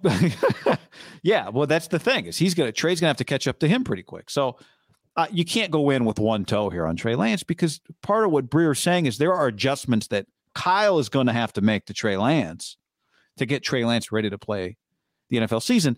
And like the clip we played from Richard Sherman, you're in this weird spot of Trey Lance needs reps, but you can't get him hurt in the preseason, right? So it's every rep is so precious right now, because it's a different team. Yeah. For Brandon Ayuk, it is different for him when Trey Lance is QB1. And everybody's got to adjust. For the offensive line, even the guys that have been there, it's different to block for Trey Lance than it is to block for Jimmy Garoppolo. This gets back to what I was you saying. only got so much time here. They're pretty lucky that Jimmy's just not even around. They don't even have to mess with it, and they would have had to make a concrete decision. We're either going to roll with the potential of him being around, or we're just going to pivot. Where they get basically instead of 3 strikes, they get 10, because they get the whole OTAs to work with Trey. The problem is what I think Albert alluded to is and I had heard this last year, maybe we had talked about it, but people had said, I would assume that Kyle's going to revolutionize. That might be the wrong word, but just change the offense toward Trey in the offseason, right? That was the mindset of when they drafted him. Not that first year when Jimmy was going to be around, but the following year. Well, he's going to have a bunch of new wrinkles, which I'm sure they're going to be learning during OTAs. Well, what if Trey fails and he doesn't like that? And then they got to go back. It'll be a wasted OTAs offensively, right? Or just you would have wasted several reps on random plays that you would not run if Jimmy survives. Right. I don't think Jimmy's going to survive. I do think Trey. I mean, I think they're greasing the skids with Kittle being around him. They're trying to do everything humanly possible to make him the most comfortable, to let him shine. But eventually, and this gets coaches get a lot of credit. A lot falls on you. Like the reason Draymond Green and Richard Sherman and these guys improve so much as later round picks is because they fucking wanted it. And they would do whatever it took to improve. And obviously they had innate instincts and toughness, but like, can you imagine the effort that those guys put in early on in their career? Once they got a little taste, like, I think I can do something. And it's on you to improve. There are only so many guys that are like Trent Williams, Nick Bosa, that are just dropped in the league and dominate immediately. Most guys are like Debo. Like, I think we got something, and then Debo just keeps working, and then it just keeps working, right? And obviously this year, like Debo and Kyle both get a lot of credit. Debo deserves a lot of credit. Came in ready to roll, handled the opportunity, and dominated. Right? George Kittle just kept improving, became a star. Fred Warner this year was going weird after he got paid, but by the end, he just locked in, started kicking everyone's ass. Like in the playoffs, it was like, God, 54 is here to crack skulls. So it's on you as a player. And it's hard, right? I mean, there's going to be, there aren't going to be that many people watching, so it's probably less than game situations, right? It's just some media on the side. But like your teammates are watching, and the most important guy's watching, and that's the guy with the microphone standing right behind you, right? Yeah. Or the walkie-talkie. The pressure alone, just Kyle looking at everything you do, it's going to be pretty intense for him specifically. No different than like, can you imagine being like a 7th round pick, showing up to like when OTAs start? You're like, God damn, I got a lot on the line here. Yeah, I mean, not having a safety net, and last year he had a safety net. He was the backup quarterback. So it didn't, and everybody said, yeah, it's okay. You don't have to be ready yet. Right. Time to burn the boats, right? Time to burn the boats. AKA cut Jimmy? Not quite that time yet. Oh. Yeah. Don't need to. By the way, I just saw this. I wanted to show you this. So The Athletic just tweeted, Tom Brady is set to become the highest paid sports broadcaster at $37.5 million. I have a graphic I want to show you here. That's not it. Here we go. So there you can tell Tom Brady there is number one at 37.5. Who would you guess? This stunned me just now. Who would you guess is number two at $30 million? Have you seen this yet? Do you know? Well, all I can see, you have it up. Yeah. I can just see CBS Sports. Right. Well, it's not Tony Romo because I think we see him at 18, right? Mm-hmm. Let's just think about CBS's properties. Okay. They got golf. I guess, could it be Nance? They pay him for golf and football. I would say unlikely. Not Nick Faldo. They have college football. Right. They're Gary Danielson's their guy. That feels unlikely. I mean, I don't know what else they have besides like those. What to me, when you think CBS, what do you think? College basketball, but that's not a huge part of what they do. Brad Nessler's not making that much money. No. What are CBS's thing? NFL, college football. They have a lot of golf. Mm-hmm. So to me, the only golf guy would be Jim Nantz. I don't know. It's not Romo. So because then it's Romo, Michael Strahan, Stephen A. You're close with Romo, but not in the way you think you are. You ready for this? Les Moonves. I mean, is it an executive? That's a good one. Jim Rome makes $30 million a year. God bless Jim Rome. That blows my mind. Well, I think part of it, Guy, is that he owns like the brand. So I think, Tom's an employee. Tony's an employee. I think it's like a partnership. Mm-hmm. I think that's how CBS acquired him. It's like when Fox got Colin, he's a partner in all the juice. I think that's Jim's point of difference. He's been a partner. Jim Rome, Jason Stewart. Do you remember that name? Used to be. Hell yeah, I do. He's a producer. He used to produce Jim Rome. I'm pro Jim Rome for the record here. Yeah, he's Gottlieb's producer now. And I remember talking to him a couple years ago about Rome, and like Rome was so ahead of his time the way he, like everyone, like I bet Richard owns revenue in his podcast, but no one in radio ever had that type power. But Jim was so unique that he did stuff like that. And he was so big in sports radio, especially on the West Coast, that I don't think he's always had those deals. So I don't think it's as much like CBS. I just think he owns revenue. That's my like educated guess of the way I've always thought about him. Because there's no way he's generating at this point in time, right? I wouldn't think so. Jim but he's been at it for a long time. Was owning horses. I remember like 15 years ago. I know. Somebody said here, where's the guy that did the Derby? So, that guy is just Steve-O. That guy is just the track announcer. They just give him the mic when it goes. Yeah, and obviously I forget his name, but he's obviously fantastic. I mean, the Derby, to me, the Derby might be the coolest thing, like the hardest thing. Like you have to know each horse's name, and you got to you can't be looking down at your notes. Would you say this is not updated because Aikman would be up there right now, right? Like 19. Is that what Aikman? Yeah, Aikman's making more than Stephen A. But this is from is today, Michael Strahan? Is that accounting for Good Morning Football too? See, it has to.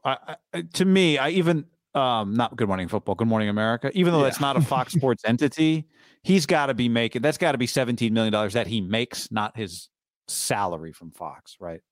What would you imagine that just like on average, like Jimmy Johnson, Terry, like, are those guys making 7 figures? I mean, they're beloved in that building. They've been. Yeah, I think so. $5 million each or something.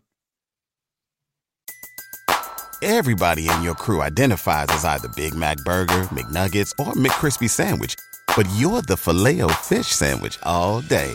That crispy fish, that savory tartar sauce, that melty cheese, that pillowy bun. Yeah, you get it. Every time. And if you love the Filet-O-Fish, right now you can catch 2 of the classics you love for just $6. Limited time only. Price and participation may vary. Cannot be combined with any other offer. Single item at regular price. Ba-da-ba-ba-ba. That shows I would have stalwart original. Yeah, I would have guessed like 3.5, but maybe it's 5. I mean, you just do it long enough, you're getting raises. I mean, what'd they start at?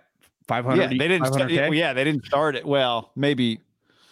Did they start post Madden?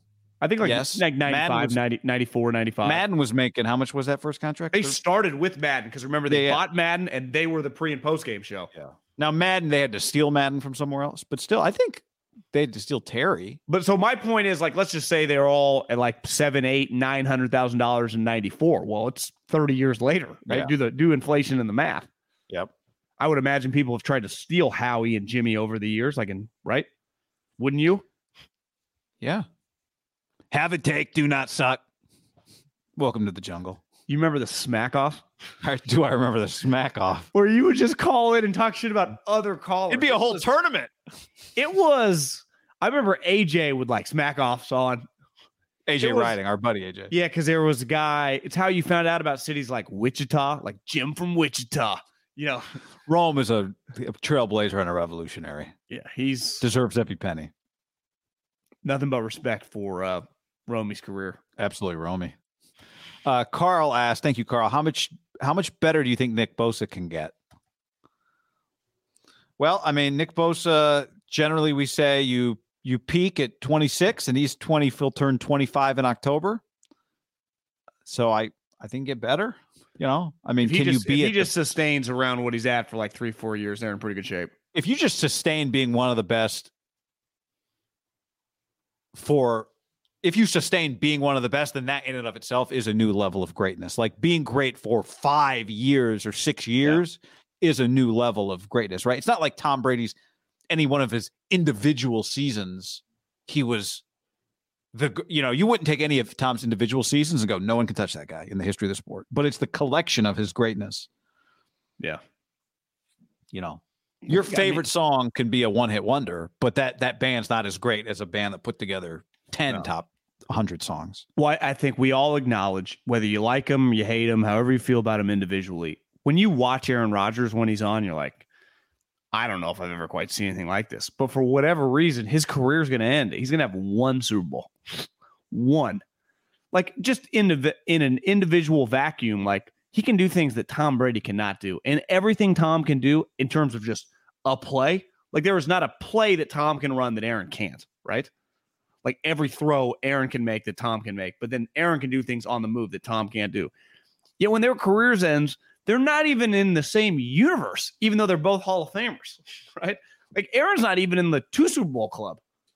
He's not even like, Terry Bradshaw's and Elway's and some of who are else, Aikman's. Like there are guys that just multiple Super Bowls. It's like Aaron just had the one. Hell, Peyton, Eli. It's pretty crazy that Aaron's career more than likely is going to end with 1 Super Bowl. Yeah. He to me will be the best player I've ever seen that didn't accomplish more in any sport. The only thing he didn't accomplish was, when you say accomplish, like he's won the MVPs to back up. It's not like he wasted his talents. He just didn't win enough. But I'm just saying, like the eye test, the accomplishments individually, how good he was in big games, and his teams were good. His teams were awesome, like well-run organization. Like it wasn't like, well, you had that 5-year run where they were run by idiots. It's like, and it's just going to end with 1 Super Bowl. It's why it felt, hell, even Peyton. Well, you'd be like, well, he didn't have to do as much. He went to 4, right? He went to 4. Aaron's only going to go to 1. Peyton went to 4. Kind of nuts. Now, it's not, if Tom Brady taught us anything, like you can have a hell of a run from like 38 to 43. It ain't over till it's over. And for Tom, he's got like another job lined up. So you never know. Yeah. Does Aaron got a podcast in him, you think, when he retires?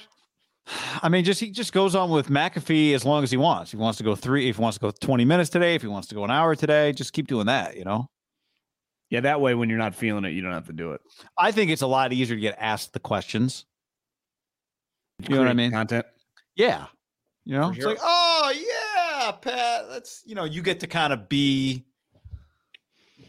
you. You don't have to think about it ahead of time. Like I tell Draymond, like this doesn't get any easy. Like the content, he is the content, but his team's playing, right? That's true. But he can just analyze. Yeah. I mean, he's got takes on Bucks Celtics. Like Draymond, you were warming up. Of course he does. Yeah.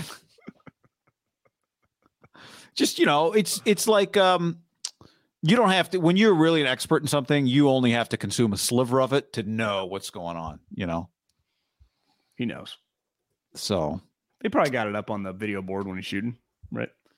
Yeah, it's in the locker room. Somebody told him what happened, that type of thing.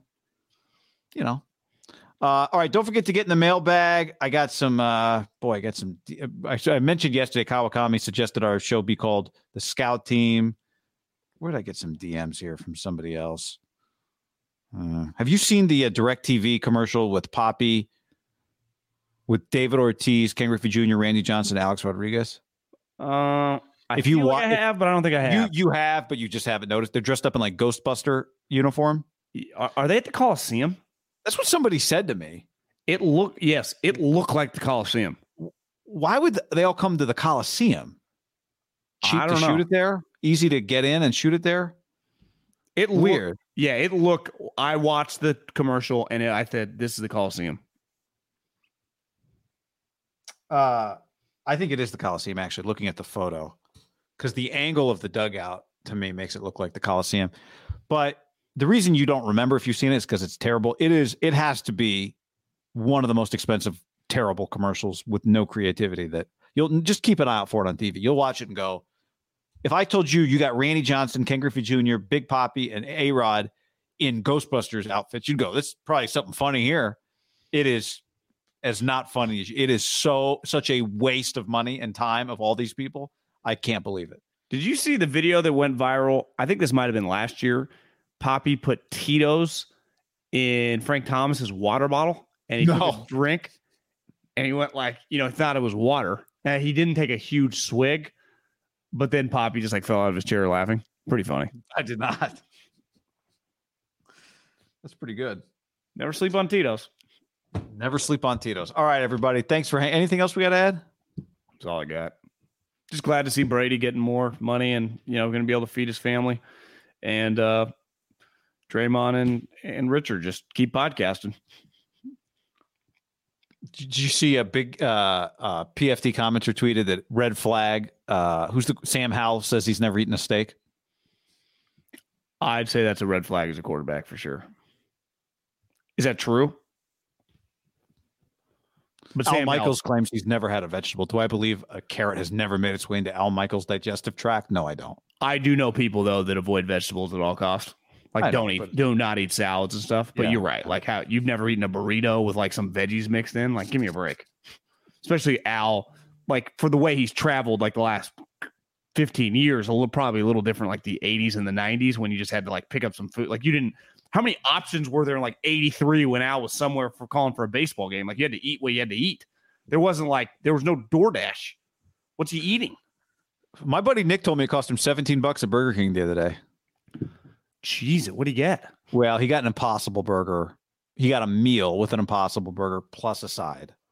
So I said maybe the Impossible Burger costs like $8 or something. I think In-N-Out's the cheapest going. In-N-Out can't be beat. I'm Senor Supremo says I'm new here and I had you guys backwards because the first name's on the right. And I noticed that yesterday that Haberman and Middlecoff on the YouTube, but we're actually reversed on the video. We keep it that way because it exercises your brain. Yeah, we do. Okay. All clear. I got to fix some accounting things that we just got an email on. Okay. We'll go tend to business. Later, everybody. At Parker, our purpose is simple. We want to make the world a better place by working more efficiently, by using more sustainable practices, by developing better technologies. We keep moving forward. With each new idea, innovation, and partnership, we're one step closer to fulfilling our purpose every single day. To find out more, visit parker.com/purpose. Parker, engineering your success. Say goodbye to your credit card rewards. Greedy corporate mega stores, led by Walmart and Target, are pushing for a law in Congress to take away your hard-earned cash back and travel points to line their pockets. The Durbin-Marshall credit card bill would enact harmful credit card routing mandates that would end credit card rewards as we know it. If you love your credit card rewards, tell your lawmakers, hands off my rewards. Tell them to oppose the Durbin-Marshall credit card bill.